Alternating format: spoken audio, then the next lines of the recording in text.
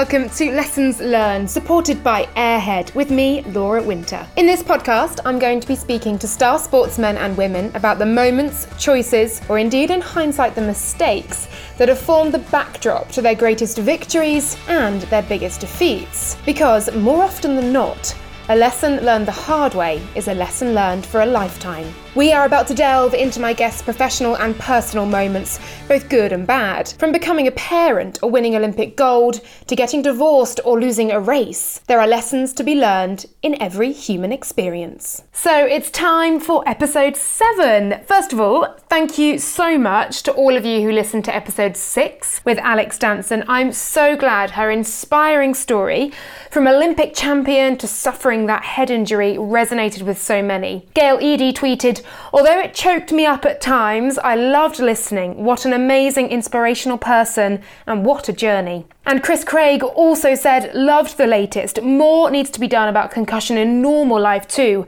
as sport has woken up to the seriousness of it." If you haven't yet listened, do catch up. But for now, relax and enjoy episode 7. And I must warn you, if you are listening in public, you should prepare yourself for a few funny looks. I was laughing myself silly recording this one, and indeed listening back to it as well. My guest is a natural comedian, a born entertainer, a lightning fast runner, and a glass ceiling shattering broadcaster. And we had a lot of fun. Just a quick note to say, due to the 2020 coronavirus pandemic, all of these interviews have been recorded virtually rather than face to face, but we've smoothed the audio out as much as possible. Here we go. Enjoy. I am very excited to welcome the inimitable... It's always a way. Actually, I better put mine on silent as well. There you go, that's your warning.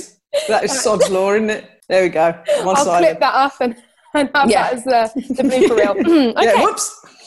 Take 2. I am very excited to welcome the inimitable Catherine Merry onto the podcast.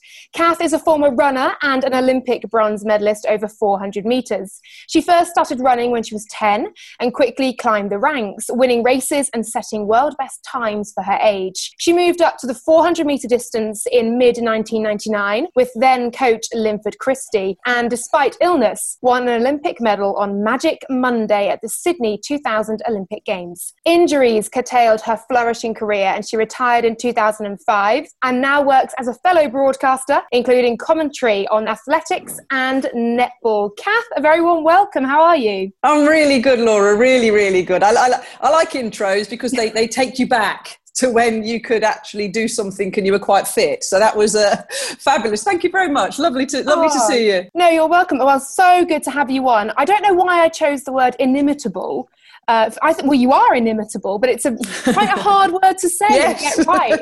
And I will admit that took 2 takes. But there we go. That's live, as it were, broadcasting for you, which neither of us has been doing too much of this year, have we? It's been a difficult one. Yeah, I think 2020 is going to go down in years to come as that year, isn't it? When the whole world was just turned upside down and normality, in my opinion, was changed forever. So yes, it's been very, very difficult year, very different year, but fingers crossed, you know, we're getting there, we're getting back to normal, and work-wise for us, obviously, that would be very much appreciated. Yeah, absolutely, definitely. And I think there's definitely a BC before COVID and AC now in life, isn't there? I don't think things will ever be the same again. And I don't mean that to sound sort of so morbid and desperately negative, because it isn't necessarily a negative thing. I think, as this podcast dictates, there are lessons to be learned from 2020. Indeed. Lots of them, more than we like. Yeah. But you take them, you roll with them, you adapt with them. And yes, I agree. The new norm, that's the words, isn't it, around the new norm. And you just got to roll with it. You just got to go with it, haven't we? Yeah, we absolutely do. Well, I'm so excited to get you on. We first met back in, I think it was 2015 or maybe 14, probably 15. And we were in Doha, do you remember, at an Olympic schools thing with our dear friends, Great Big Events, who I just adore working with, and we were both working in, I mean, this is, you know, how extravagant school sport is in the Middle East, that they had a full blown presentation company brought over from the UK for what was essentially sports day, I guess. It was extraordinary, wasn't it? It was kind of, wow, this is different, because obviously, you know, our memories of school sports day are the field across the road connected to the school, and loads of egg and spoons. That's when we first met. It was because I was doing the athletics commentary in the Aspire Dome for the stadium, wasn't I? Yes. And there's about 4 or 5 of us in different sport. It was like a mini Olympic sports day for these Doha kids. It was like, okay, this is how they do it over here. But we enjoyed it. We had a good time, right? I remember from that trip laughing so much. All of us were just in hysterics whenever we sat down with each other. I think I was doing swimming. God, I can't remember. That's awful. That's one of my first jobs, actually. In the first year, I kind of went freelance and started doing all this. So I remember being apprehensive, should we say, at what to expect. But and then it was different. But they'd assembled a really good team, and I remember it vividly, Laura, because it was an all-female team, which of course in itself was like, whoa, you know, we're going into Doha here. And I remember all the rules and restrictions which obviously are in place, and it was a good team, and it was a unique team, and I enjoyed it. I really enjoyed it. I went to Doha obviously last year for our World Athletic Championships. And I was walking around thinking, oh, look, that's where we did the school sports day. It's just absolutely ridiculous, but brilliant. And we loved it. And from this, I've got you on the podcast. So there we go. Okay, let's get involved with it then. Your first moment, choice, mistake, whatever it is that kind of taught you life lessons. Where are we starting off? We're going to start off when early on in my athletics career. This was great for me to do, Laura. Thank you for asking me, because you really got me to think about things outside the box. I think it would be really obvious, and I obviously don't mind talking about it over the last 20 years, to talk about Sydney 2000 and the Magic Monday night. But I thought, you know what? Let's start from the beginning. And what lessons did I learn en route to that? My first point, therefore, and the key moment, it was in 1991. I was a junior athlete, under 20, and I went to our European Junior Athletic Championships. And as you mentioned in your intro, I was really fast when I was young. And I was one of the fastest girls in the world. And I had a lot of pressure and expectation. And I was in this 200-meter final. And I could have won it, and I may have won it, and I should have really been up there. But I wasn't, with 50 meters to go in this 200-meter race, Laura. And I gave up, and I literally dropped from a silver medal position to a bronze medal position. And I've never done that in my career since. And I was really disappointed with myself. And my mum was there, and she vocalized her disappointment on a TV documentary that was being filmed about me at the time. So I got to relive the shame of giving up many times afterwards. But no, it was a real key moment for me of like, what am I doing? I just because I wasn't going to win this race, why the hell did I give up? And I never have since. The girl that beat me went on to become a world champion in 1997. She did get banned in the Balco scandal for 2 years, but that's a different story, Laura. We'll put that aside. The main key moment was never do that again. And it taught me a lesson. It was an embarrassment, and I let myself down and my family down and my team down. But it was defining, because it was like, never do that again. I've got children now, and I really do instill into them, whatever you're going to do, just do it, as long as you give it 100%. So yeah, it was a big moment, that was, for me, because it was a life changer, really. That's it. You're taught as a kid, race to the line. For me, it was swimming, race to the wall. Do not give up. Race as hard as you can until you cross that line, until you hit that wall, whatever it is. Do you remember what went through your mind when you had that moment of giving up? Do you remember thinking, oh, I'm giving up here, I'm not going to win? Do you remember kind of anything explicit you said? Yeah, I said to myself, I can't be asked. Excuse the language. But it was literally one of those brain moments, Laura, where I'm running, I'm thinking, I'm not going to beat this girl. And she'd already won the 100 meters. So she was the main challenge. You know what I mean? She won the 100 and 200 at those European Junior Championships. She was good. And I'm like, I'm not going to win this. Oh, for God's sake. If I'm not winning, I'm not interested. It literally was one of them. And then I saw somebody coming up on me. I was like, oh my God, I've demoted myself from silver to bronze here. really quite an awkward moment. But no, I do. It was literally that, we all have them, don't we? That instantaneous moment where you get to make a decision on a situation, and I went down the wrong road. And yeah, it was definitely a key moment that I tell my children about now, actually. And I say, listen, this happened to me one time, and I don't, you just do your best. Just do your best. You can't win all the time, but you can try. And obviously now it's, well, you didn't when you gave up in your race. Don't worry about that, son. Do as I say, not as I do. Exactly. What did your mum say as well? Because obviously that you were filming this TV documentary about you, all the pressure was on, and you go ahead and give up on camera. What did your mum nice. say? Yeah, I don't think she swore. Well, maybe they edited that out. But I think it was along the lines of, what the hell was that? And that was a killer. Do you know what I mean, Lord? It was, my parents were extremely supportive, and contrary to public belief over the years, they never put any pressure on me to perform. They never put any pressure on me to do athletics. I did it because I loved it and I believed I could be good. But then to have that go out, and it was like, oh, wow, that makes my mom look like a bit of an idiot, to be honest. It makes her look like a pushy parent. And they weren't, but it resonated with me of like, what the hell was that? Yeah, it wasn't what it should have been. And it was horrible. Absolutely horrible. As you can see, many years later, it is still a story that resonates with me. Yeah, absolutely. And how did you take that moment into the later years of your athletics career? Because you were 16 then, you obviously continued running for, a decade more, or more than that even. What lessons did you bring into those later years in your career as well? Did you ever think back to that moment again? Yeah, 100%. It was literally a key moment of, even when you cross the line and you go and stand on a podium and you're lower on the podium than you should be, or and it's your own fault. That's the thing. When you do something and it's your own fault and you can't look around for people to blame, it's like, that was 100% me. But no, I carried it forward every single training session after that. My coach would say, we've got 6 300s today. And in my mind, it's like, well, that's 6 305 meters, or I'm running a 410. You run through the line. Everything was then geared towards not repeating that moment in time when that you just shouldn't do.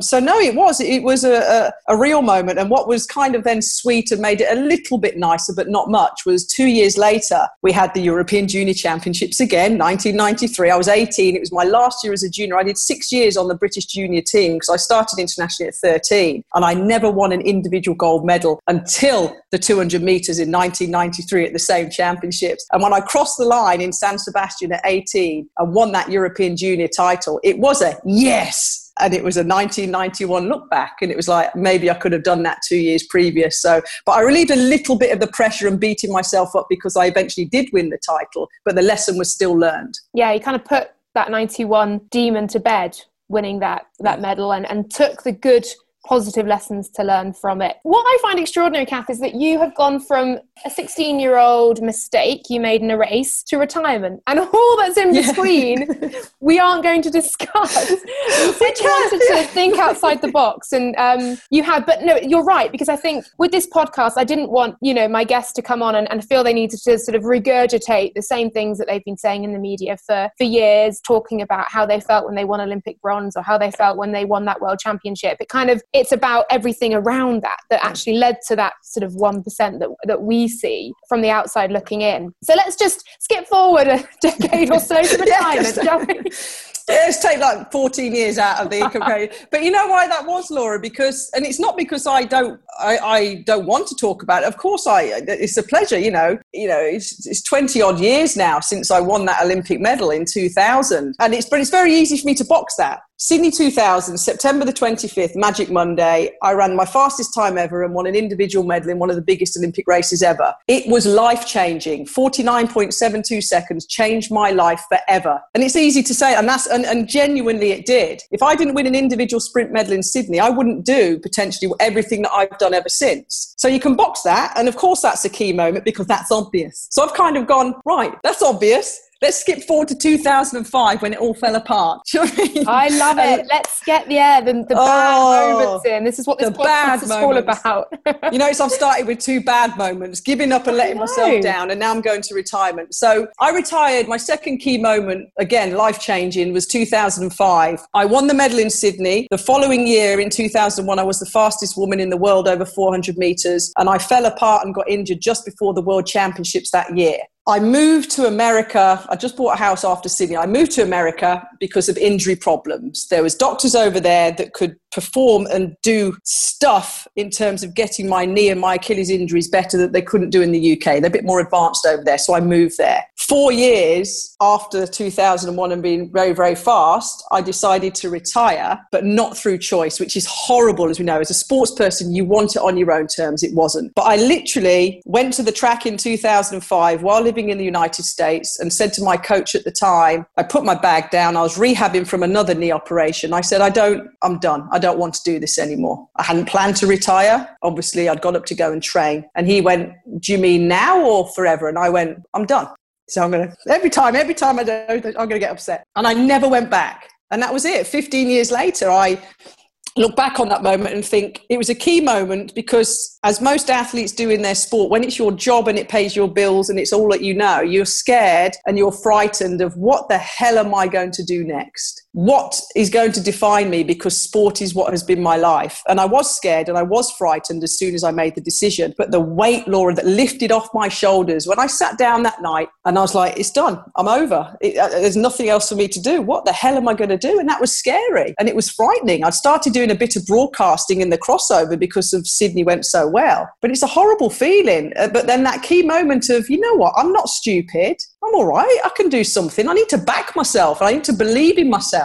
And I did. But again, defining moment was, I've retired now. I need to become something else. And what that something else is quite scary for a lot of people, isn't it, when you make big changes like that? And I think with a lot of athletes, retirement is relatively planned, or at least you hope it will be. You hope that you'll do, okay, I'm going to go till Beijing 2008 and then I'm going to retire after that. And hopefully I'll win a gold medal there and go out on a high. And that's the dream. That's the utopia. But it rarely happens like that. Life isn't a fairy tale. And for you, that waking up that morning and going down to training, did you have any notion in your mind that you would turn around to your coach and say, I can't do this anymore? No, not at all. And that's why it kind of, you have to go with your gut feelings on things sometimes, don't you? It's that kind of crossroads that, again, people talk about, and you have a split second to make a decision. I didn't have the time pressures of making a decision, but it just came to me and it just comes over you as a wave. And it's like, for God's sake, I'd spent 3-4 years of,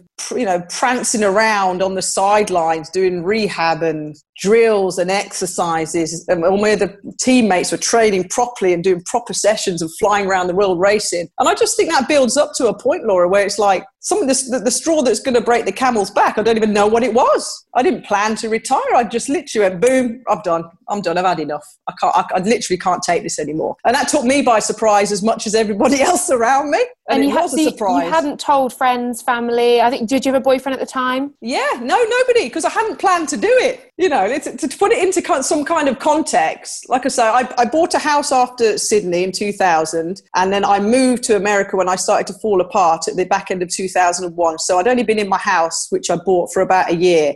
I left my house, my friends, my family, moved to the USA where I didn't know anybody, joined a training group, spent thousands of dollars on a nigh-on A1 or O1 visa, got my apartment, bought myself a car. I was ready to rock and roll in Scottsdale, which is beautiful, in Arizona for the foreseeable future. And then I decided to retire. It's like, that doesn't make sense, right? That's not the way to do it. You don't waste money and move yourself across the world to then go, you know what, I've had enough. That's how unplanned it was. That wasn't the way it was supposed to go. But sometimes life takes over and it goes, boom, I'm done.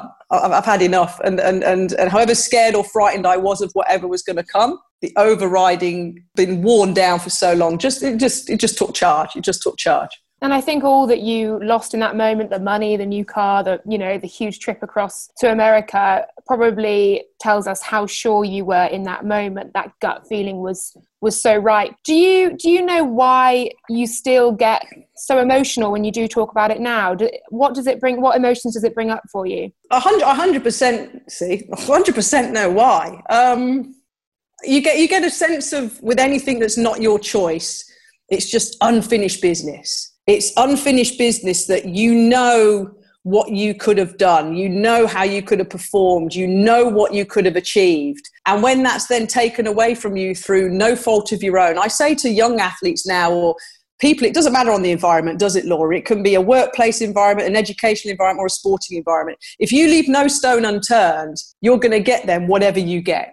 But you can lie down at night and sit down at the end of the day and say, I did everything I could. And because I did that and still didn't get the result that I wanted because my body didn't let me, it is a horrible feeling of unfinished business and frustration. And then in sport, as you know, especially, I'm now seeing people not running as fast as I was running 10, 15 years ago. And they're making a career and a life out of it. And you're like, hang on, how can you be doing? You're not even breaking 50 seconds for the 400 meters. So you get jealous, you get envious, and you get really frustrated. And I love my sport and I love everything about it. And I'm very defensive of it because athletics to me is just amazing. And then to have that taken away, it just makes me really, really, really sad. But then you balance it with, you're appreciative for the opportunities that you did have. And I'm very appreciative for the 49 seconds in Sydney in 2000. So you kind of like, it's that, there's all those emotions, isn't it, Laura, that make it kind of like, if only, but I'm still grateful for what I did do, that kind of thing. Yeah, but I think if only, and that frustration and that envy as well. Envy, I find a really overwhelming, powerful, and very uncomfortable emotion to have. It's quite a shameful emotion because you think, I shouldn't be feeling envy or jealousy. It seems petty and like you're in the school playground, but actually, something was taken from you entirely, without your doing, and you did everything you could. And it's an injustice, isn't it? And a grief, I suppose, as well, for what could have 100%. 100%. You mourn it. You can speak to so many athletes that mourn the loss of that identity of being that person, of being that high achieving athlete. I remember when just after I retired, not long after, and he won't mind me saying this, one of the best sprinters we've ever had was Jason Gardner, who was a multiple world indoor champion, a sub 10 second runner. And he was on the verge of retiring, and he pulled me to the side at one meeting. We were doing something, and he said, Kath, I'm scared because I don't know how I'm going to deal with retiring. And I said, well, what do you mean? What aspect? And he said, the replacement side. What am I going to do to replace the high of going to Olympic Games, of winning, because they run the Olympic Games in 2004, a gold medal in the relay. How do I replace that high? Because I'm scared I'm not going to be able to. And I said to him, don't try. Don't even bother trying to replace it with anything because you won't. Accept that that's that and then take the good from everything else you do. But don't even bother trying. And other people won't agree with that. But that's how I dealt with it. Take it for what it is. Don't try and replace it because you can't. And you can't. It's an impossibility. No, and that's why Olympians and Olympic champions and Olympic medalists are kind of that 1%, that it's just that unattainable dream that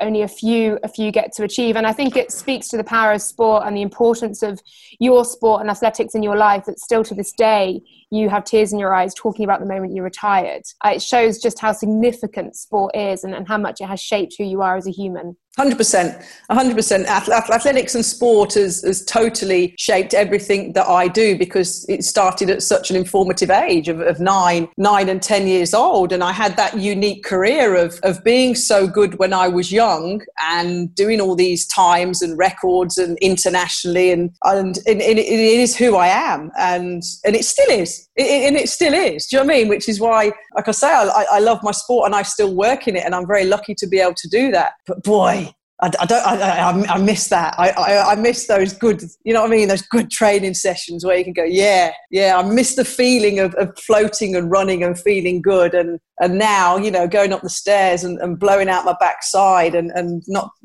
pulling my calf when I try and run. It's just not fair. Laura, it's not fair.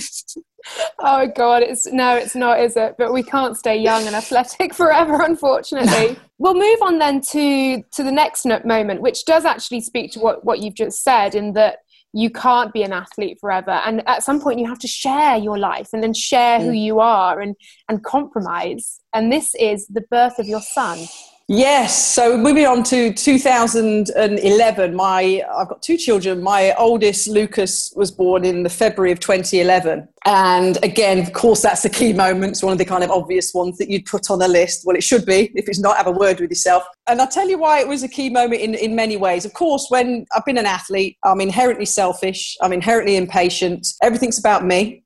Because that's how you become the person and the athlete that you are. And then this little person comes along and it's like, well, what the hell am I supposed to do with you? Do you know what I mean? I mean, myself and my husband brought our son home. We put him in the lounge in his little travel cot thing and he was just rocking in his car seat. And me and my husband looked at each other and went, geez, what the hell are we supposed to do with this? And all of a sudden you start wearing a different hat and then you don't become Catherine, you become mummy. And the reason why this is a key moment outside of obviously being my first child is because I'd retired and I was working my way into broadcasting. I was battling in terms of working at the same time. And then all of a sudden I had to concentrate on myself, which obviously was very important in establishing myself, but then also started having the responsibility of looking after a child. And everybody, parents should say this, and I'm sure they do. You become patient. It's a life-leveling experience when you are responsible, I mean properly responsible for something else or somebody else. It was a really important key lesson to me that it's not all about me. I need to be less selfish. And I don't think I am selfish, but you know what I'm saying, in my life, in my time. And it taught me instantaneously to be more patient. And yeah, but the priority wasn't me. And some people find that hard. I've got girlfriends who have had children. They say to me, Kath, I'm not really quite sure I'm going to deal with this because I don't know whether I can because, it's all about me. And again, not in a big-headed way, Laura, but do you know what I mean? And it was. So the birth of my son was a huge moment in 2011, as was having my daughter in 2014. But yeah, life-leveling, life-changing, yes, but also life-leveling in terms of what's important, what's really important. Yeah, and it's not so much me. Yeah, it's interesting you said all that. I'm 31 and I'm not with anyone and certainly not in any way ready to have a child. The closest I have to being responsible for something is a very naughty Jack Russell Terrier. I'm not even wholly responsible for him. He lives at mum's most of the time. So that's how irresponsible I am. But it's true that I speak to some of my friends are having children. Some aren't, and some are in the same position as I am. And we do speak to each other and say, I don't know how I'm going to ever give up this life that I have, this joy of being able to I'm going to go out for a coffee and leave the house within 30 seconds rather than, wow, as the Michael McIntyre sketch, if anyone's seen it, said, it sort of takes about 20 minutes. I mean, is that a short amount of time? At least. And that's if your kids are playing ball. Yeah. Do you know what I mean, Laura? Because you got them dressed to the nines and you're ready and you've got the whole house that you have to take with kids, especially when they're smaller. And then obviously they'll go and mess up their nap and they mess up their napping. All of a sudden you're behind. And then my friend said to me the other day, she's just about to have her second child. She said, Kath, is having two children twice as bad? I said, no, listen, it's not twice as bad when you have a second child. It's 100 times worse. It is. And that's not meant in a bad way. Of course it's not. My kids are my world. But no, it's but you do it, Laura. You do it. And I have to reiterate, you're 30. You've got loads of time. I was 36 when I had my son, and I was 39 when I had my daughter. I was nearly put onto some geriatric plan for my daughter because I was nearly 40. I'm like, you're taking the mic. You because I've read that when you get beyond kind of the age of it's at 35 they call you geriatric, and you have a geriatric womb. Just think, God, I'm not honestly, sure I'm ready for this. No, level of doctor. You're not. It's a shock, honestly, because they were telling me at 39, I'm like, literally a heartbeat away from all these other tests and stuff, which is great because you have to look after, obviously, women and pregnant women of advanced age, apparently. But you've got loads of time. But no, and again, that was a life decision to have my children late. I wasn't even ready to look at having children until I was 35, 36. And I think that's an important point to make. It's just the way the world has gone, hasn't it? Women are taking responsibility quite rightly and want their career and want to be established, and you do fit it in. You just do. You just make it work. My coach Linford Christie said to me when I was pregnant with Lucas back in 2010, and I said, oh my God, how am I going to make this work? And he goes, one, you will, because you're organised and you know and you know what you're doing. I said, yeah, but how do you know when it's the right time? And I'll never forget it, Laura, because he said to me, there's never a right time. Physically, emotionally, financially, you go with it when you feel it's right and you roll with it. And I was very lucky because I planned my 2 pregnancies around my sporting work. So indoor athletics finishes about January, February, maybe March. And then the outdoor season of sport starts. So I timed to have my son in February, my daughter in March. And I was very, very lucky and blessed that it worked out well. I love that. I was back working after 6 weeks. It was great. Even in retirement, you've still got the athlete mentality of timing everything to the absolute perfection and fitting things in exactly when you need them to be, and that level of control that we know that athletes have to have as well. But no, that's just, and it's wonderful to hear that actually for you, yes, having a child was terrifying and suddenly you had to share your life and who you were, and it changed your identity, I suppose, as well, like you said, from Kath Mary, the runner, to mum. But actually that was, like you said, they're now your world. And it was this wonderful life leveler of thinking, oh, it's not all about me anymore. And actually that's quite nice.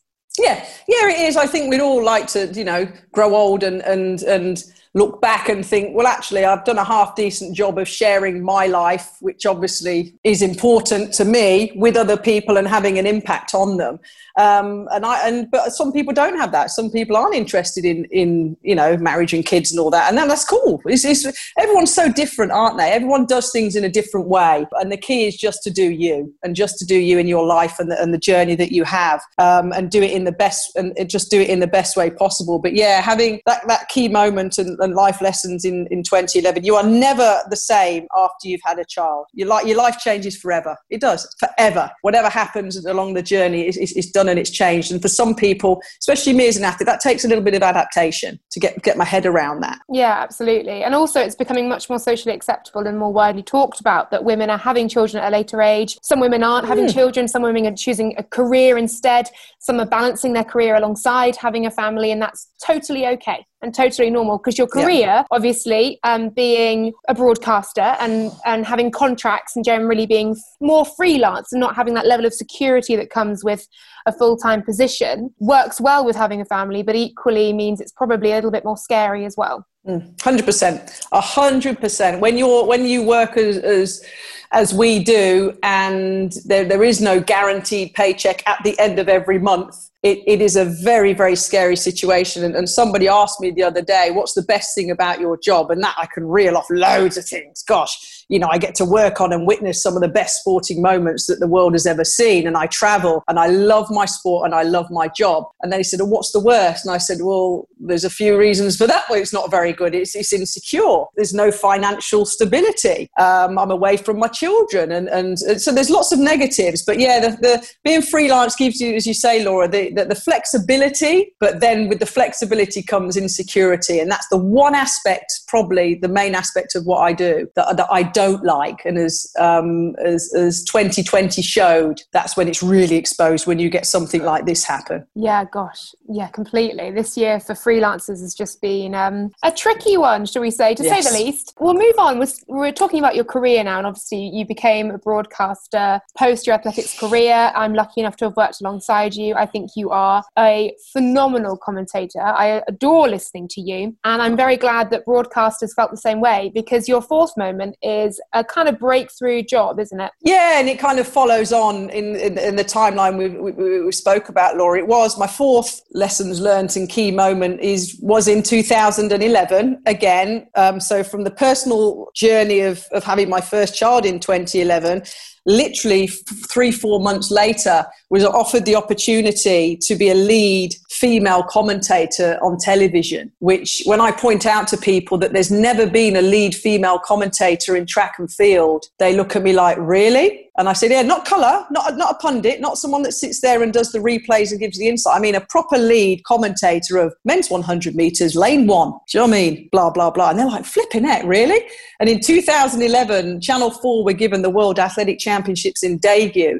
So it had come from the BBC, it went to Channel 4. Channel 4 wanted to be so different that they made lots of changes, and they took a punt and said to me, we like what you do, Kath. Do you want to be a lead commentator? Wow. Okay, this is a breaking the ceiling type of moment because it's never happened before. And I applaud Channel 4, obviously, for doing that and leading the way. But it was a definite key moment because it was like, wow, this is something that's never been done before. Secondly, I'm delighted to be given the opportunity to do it. Thirdly, I believe I can do it and I'll do a good job at it. But it also came off the back of my son being 5 or 6 months old. So straight in was that whole life balance, and again the responsibility of doing a job and and being seen to be a female doing this job. And I'm a new mom. Do I want to be away from my son? But I need to work and my job's important. These two things are very important to me. But no, it was a real balancing moment in my life, if that makes sense, Laura. I think it was that moment that made me think, wow, I want to do this as broadcasting, and this is me because it's important, but I also need to be a mom. And that was the first year. It was like, here we go. I got my juggling balls out,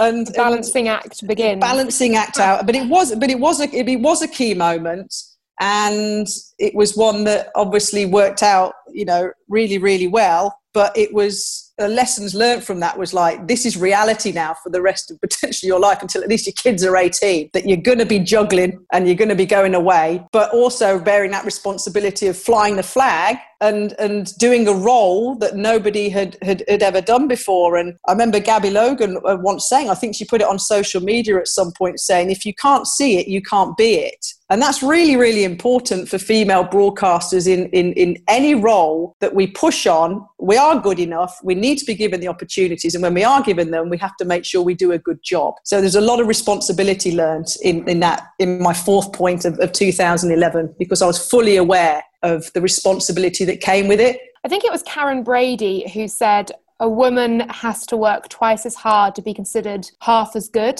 Do you agree with that? Did you feel a pressure that you were kind of not just commentating for yourself and for Channel 4, but also commentating on behalf of all the women who've been before and all the women that are to come within sports broadcasting, that you will be judged not on what you're saying and the facts you're getting right, but on that because you are a woman? Yeah, there still is. We're talking years later now. This is my fourth point from 2011. So we're many years later, and there still is that I still do feel that responsibility. Do I feel I have to work twice as hard? That's an interesting one, because athletics is a very unique sport. It's because it is literally 50-50 in terms of gender for us. We can look back in time of athletics and say, there's a Jess Ennis-Hill and there's a Mo Farah. And now we've got, like, say, a Shelly-Ann Fraser-Price and a Usain Bolt. We're very balanced in track and field. So to have, therefore, a female voice and a female commentator isn't, for some people, frowned upon and poo-pooed as much as other sports, because it's kind of the norm.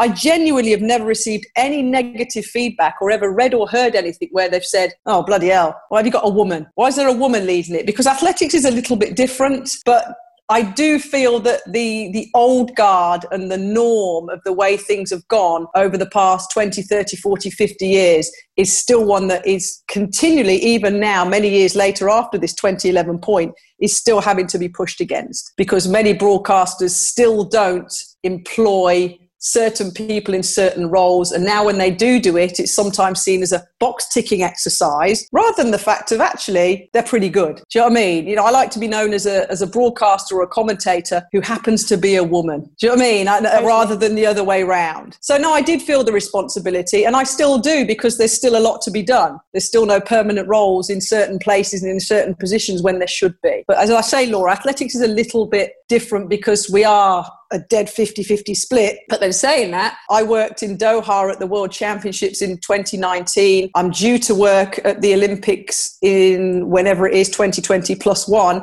as a infield stadium commentator. I was the first woman to ever do that in 2019 in Doha. And you're like, wow, really? Yep, they've never had a lead female voice in a stadium for a major games, Olympic or World Championships. So there's still a lot to do, but I do feel the responsibility still, and I did back in 2011. I understand what you're saying about athletics, because for me, growing up in swimming, I never considered my gender as a barrier to me doing sport or talking about sport, because like athletics, it's 50-50. They're alongside each other. Men, women, it's just completely boys and girls, men and women are in that sport entirely and wholly together. And when I think you realise that there is this huge gap between men's and women's sport in the world, it was quite shocking to me. And I was so naive. And I probably got to the age of 18, 19 and suddenly looked to the wider world and thought, well, hang on, but I'm doing sport as a woman. And so why aren't I seeing that on television? And why aren't I seeing that in the newspapers? And why aren't I seeing women talking about sport the way that I do on TV? And it was that kind of groundbreaking. It would be one of my moments probably when I first became aware of feminism, I suppose. It is, and you know what? And a lot of people don't see it. A lot of people don't realise it until you actually point it out to them. So it's like, you know, certain programs or certain events, like you say, you'll say, you know, there's never been a female in this, and they'll go, flipping heck, no, there hasn't. Yeah, I can name. There's no going back, is there? Once you know, you see it everywhere. 100%. And there's no going back. And then it becomes difficult to watch things because you think, oh, it's three men again doing that. Okay. There you go. Exactly. But it starts at the top for me. It always has done, Laura. You have to have people who make the decisions that actually then give deserving people the opportunity. And that's why my point 4 was in 2011, Channel 4 said, boom, we're putting a lead female commentator in and we want it to be you. And it's like, that was kind of some little reassurance. Do you know what I mean, Laura? It's like, well, I'm working hard. I'm doing my job, and I'm doing it to a good level. No better, no worse than it. Well, I like to think better than some people, but definitely no worse than people that would get jobs ahead of me. But now I got an opportunity. So that was a big key moment. Yeah, chapeau Channel 4 for that one. We talked about your career as an athlete. We've talked about you becoming a mum. We've talked about you as a broadcaster. 2020 has been a very difficult year because suddenly the job that you and I do and how much we adore our job, and actually for me it very much formed part of my identity, and that's what I quickly realised once it was taken away, was that, hang on a minute, who I am as a person is tied so intrinsically in with my career and what I'm doing that I don't know who Laura Winter is without a job, which was difficult to come to terms with this year. Your lockdown was more difficult still because you had the added pressure of becoming Mrs. Merry, the teacher. Wow. I've gone kind of light-hearted for my 5th point. When you said, give me 5 points, Kath. So I've gone in this timeline and I'm now ending with something a little bit more light-hearted, but still with lessons learned that I've internalised and taken on board. So yes, as coronavirus, as we know, has devastated so many people in so many areas, and for me is a complete game changer in terms of the world as we know it. I think we can all accept that it's something that's changed things forever, in my opinion, with the way we have to live and deal with things. And yes, so come March, when there was rumours across the playground that the schools might close, every parent, including myself, absolutely went into a state of panic.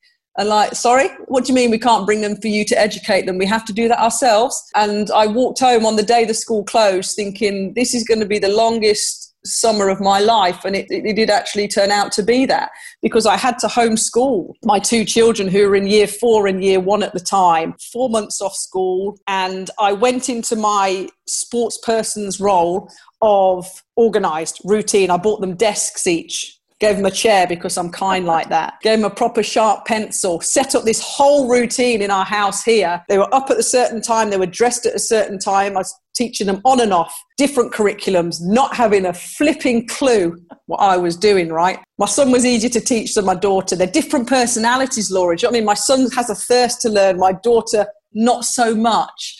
And I realised that I did this for 6 or 7 weeks, like so many parents and carers did during that time. And I realised that I need to trust my kids more and give them more responsibility. And what I mean by that is that I needed a better balance. I went in gung-ho. I have to teach them. And I went in this mad routine. And I was absolutely knackered after about 5 or 6 weeks. And my daughter wasn't learning very much. And I had to adapt like everybody did. And it was a real key moment for me because I thought I need to get this balance better. My children will learn and they will be fine, and don't put so much pressure on yourself to deliver.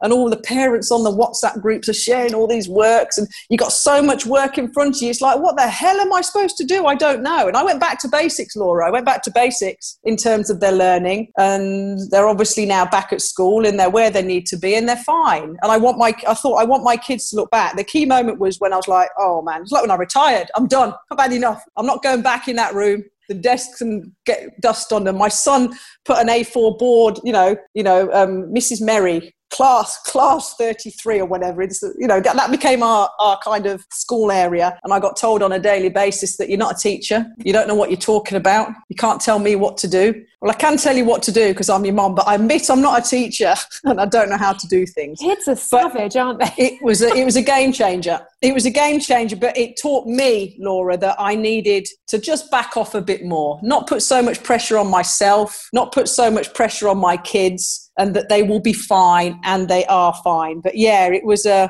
panic, man. It was a panic because I'm like, I've got enough hats as it is. I really can't take on board a teacher hat. And my respect for teachers just went through the roof. I think a lot of parents will tell you that. I don't know how they do it. But yeah, it was lessons learned and definitely a key moment that taught me to just relax a little bit more and not be so. I think that the pandemic has taught us all that we do have to just sometimes go, do you know, that's enough. That I've done this today, whatever that is, whatever, however coronavirus has affected you. I've done this today, and that has to be enough because do you know what? We're living through a global pandemic that none of us have ever seen before, that has decimated livelihoods and destroyed lives, and people have lost their lives to this. And we have to actually just step back and go, that's enough today. But I know for people like you as a former athlete, and for people like me and you who are both freelancers, that's incredibly difficult to do because it's always, right, what's next? Okay, so I've done that in that way, so I'm going to do it better next time by doing this. I'm going to keep pushing and keep hustling here and there, and suddenly to be told, go home, do nothing, it's incredibly difficult. Yeah, you're just changing your rhythm, you're changing your vibe. Life work for me, life is, back to the athletics, isn't it? Life for me is routine. Do you know what I mean? You digress from it sometimes, you go away, you throw the plans out the window, woohoo, look at us, living the dream. But then most of it's routine. And that's what we thrive on as people. And to have that taken away and to have normality taken away takes some getting used to. But boy, but we do adapt, don't we? We do adapt, and I've adapted, and my kids have adapted.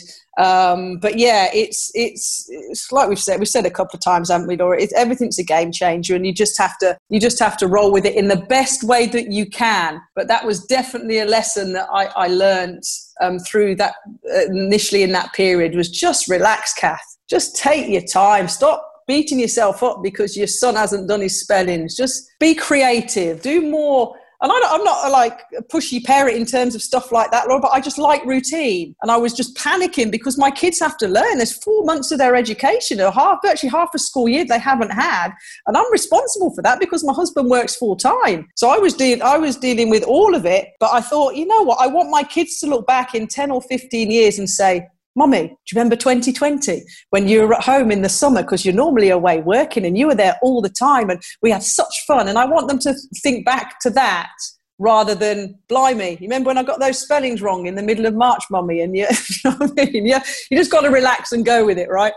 Yeah, completely. There's another saying that I go by, which is, if it won't matter in 5 years, don't waste 5 minutes worrying about it. And it is those tiny details of life, like the spellings that you didn't manage to get done today, or I don't know, whatever it may be. And certainly in this pandemic, we had to learn not to be so hard on ourselves and just to go, it's enough today. In 5 years, yes, we'll all remember coronavirus, and it's something I think none of us will ever forget, is this period of time. And I just hope that those listening, and that for you, Kath, as well, that we've managed to eke out positive, wonderful moments from the doom and the gloom as well. Yeah, I think so, Laura. And I think that's what I try and concentrate on, that everything, things will get better.